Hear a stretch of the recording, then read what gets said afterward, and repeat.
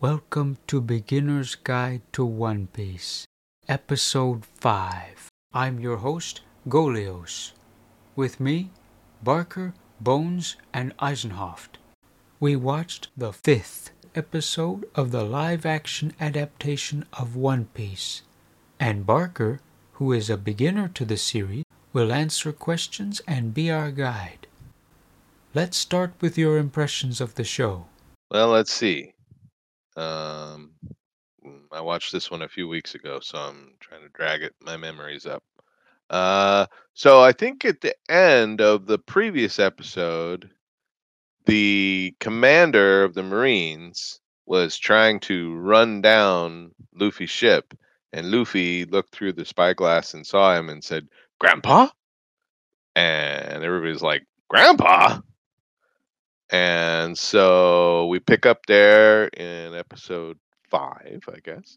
And so yeah, they're firing at Luffy's ship, and um, Luffy does some trick he didn't even know he could do, where he like stretches himself out and inflates his stomach, and the cannonball comes and hits him in the stomach, and he sort of absorbs it and then shoots it back out, and it destroys the mast of the marine ship so that they can't chase, and then Luffy's ship slips into a big fog bank and gets away.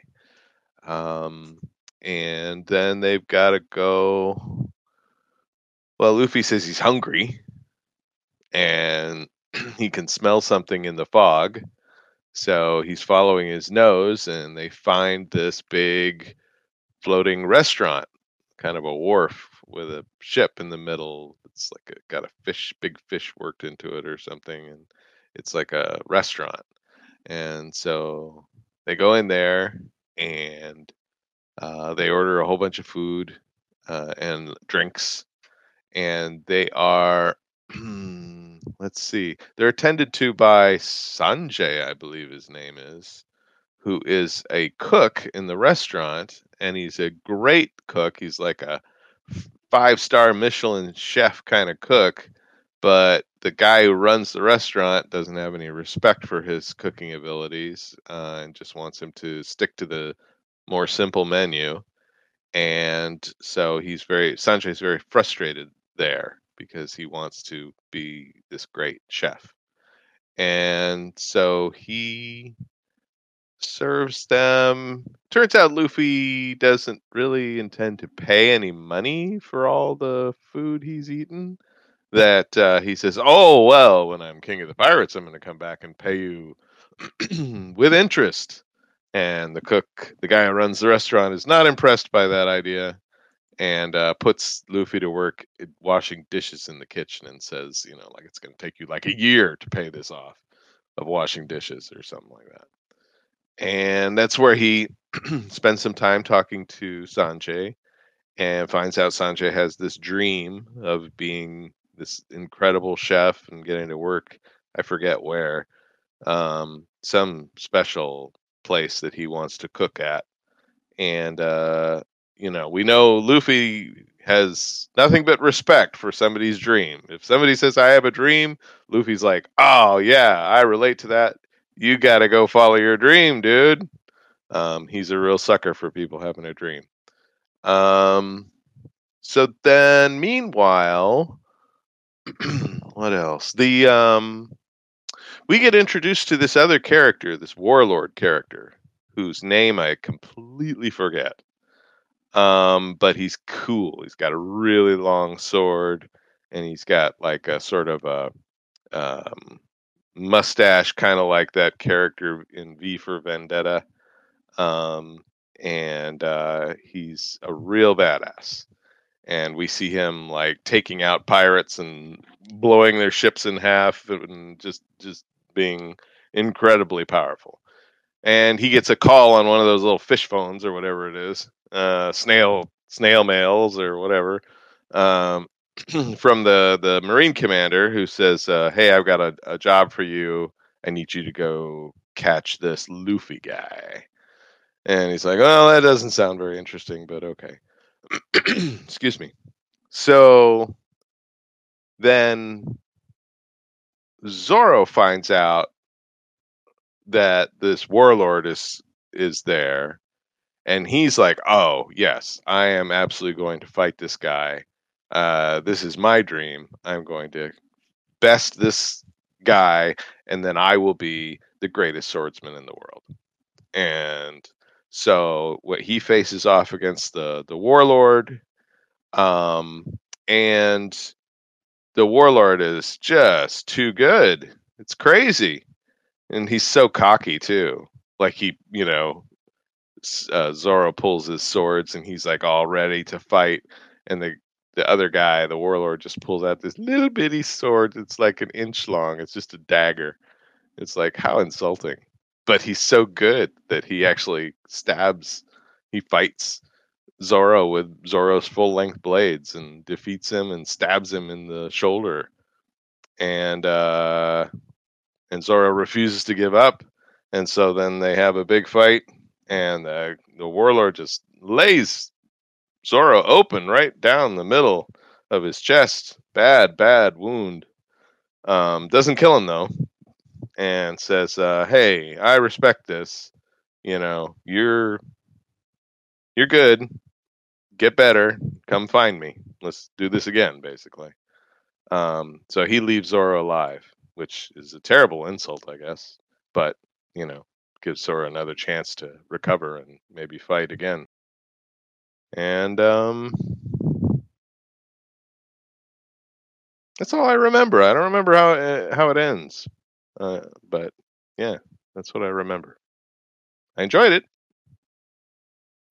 So now we get to the point of introducing another potential member of the crew.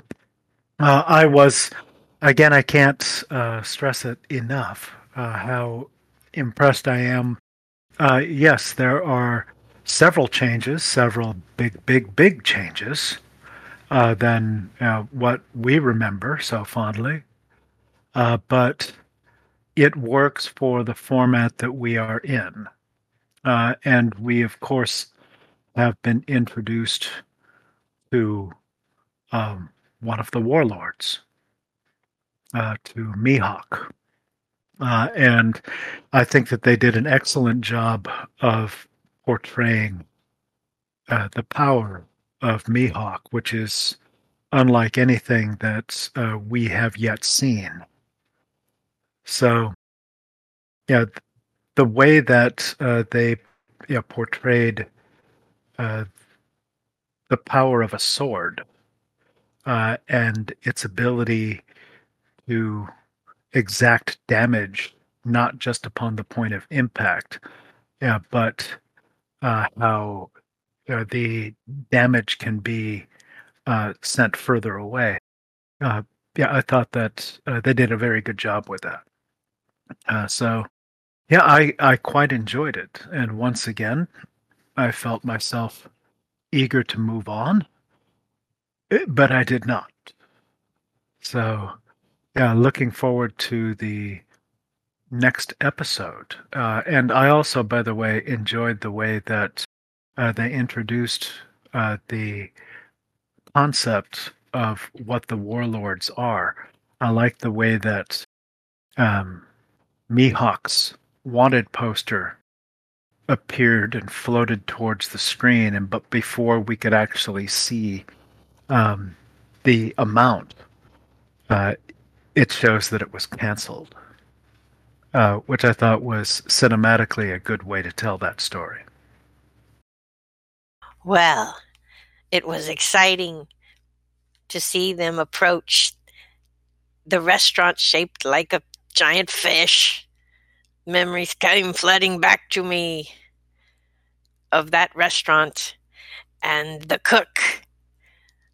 I thought he looked great. I'm really enjoying the live action costumes and hair and everything that they have converted from the anime. Looks wonderful. And then we are introduced to our beloved Sanji. And I was excited to see him fight with his feet, with his legs. That was great. Very good. And now we have questions for El Barker. Tell us about Sanjay. Yeah, Sanjay is a cook and a good fighter too. But he wants to be a great chef. He wants to be an amazing cook, and he cooks very, very fancy dinners, very fancy meals that are not appreciated by his boss in the restaurant that he works in. But being an awesome cook is his dream, and I forget he's going. He's got to go somewhere. There's some fantasy restaurant somewhere. I can't remember what it was, but it was like, it was his big dream to go cook at this particular place. Tell us about Mihawk. Who the heck is Mihawk? Mihawk? Mihawk? Give me a hint. I'm not remembering who that is. Mihawk. I'm okay. Is that the warlord? Okay. All right. I couldn't remember his name. So, yeah, he's awesome. He's got like a big broad hat, and he's got one of those twirly mustaches like in V for Vendetta, and he's got his shirt all the way open down, and he's got a gigantic sword. It's more like a crucifix than a sword with a big pointed end on it, and he is incredible. I mean, he's the kind of guy who'll just look at something and it'll blow up. He's that cool. And he's an awesome sword fighter. Seems pretty much unbeatable at this point. Zoro fought him and did not do well at all. And I thought Zoro would do better than that. But I guess this guy is top of the tops. Tell us about Zoro. Well, he's got, that goal of his. He wants to be the world's greatest swordsman. So he's very excited when he heard that Mihawk was coming to try to get Luffy. And he was certain that he would be able to win the title of world's greatest swordsman, that he would fight this guy.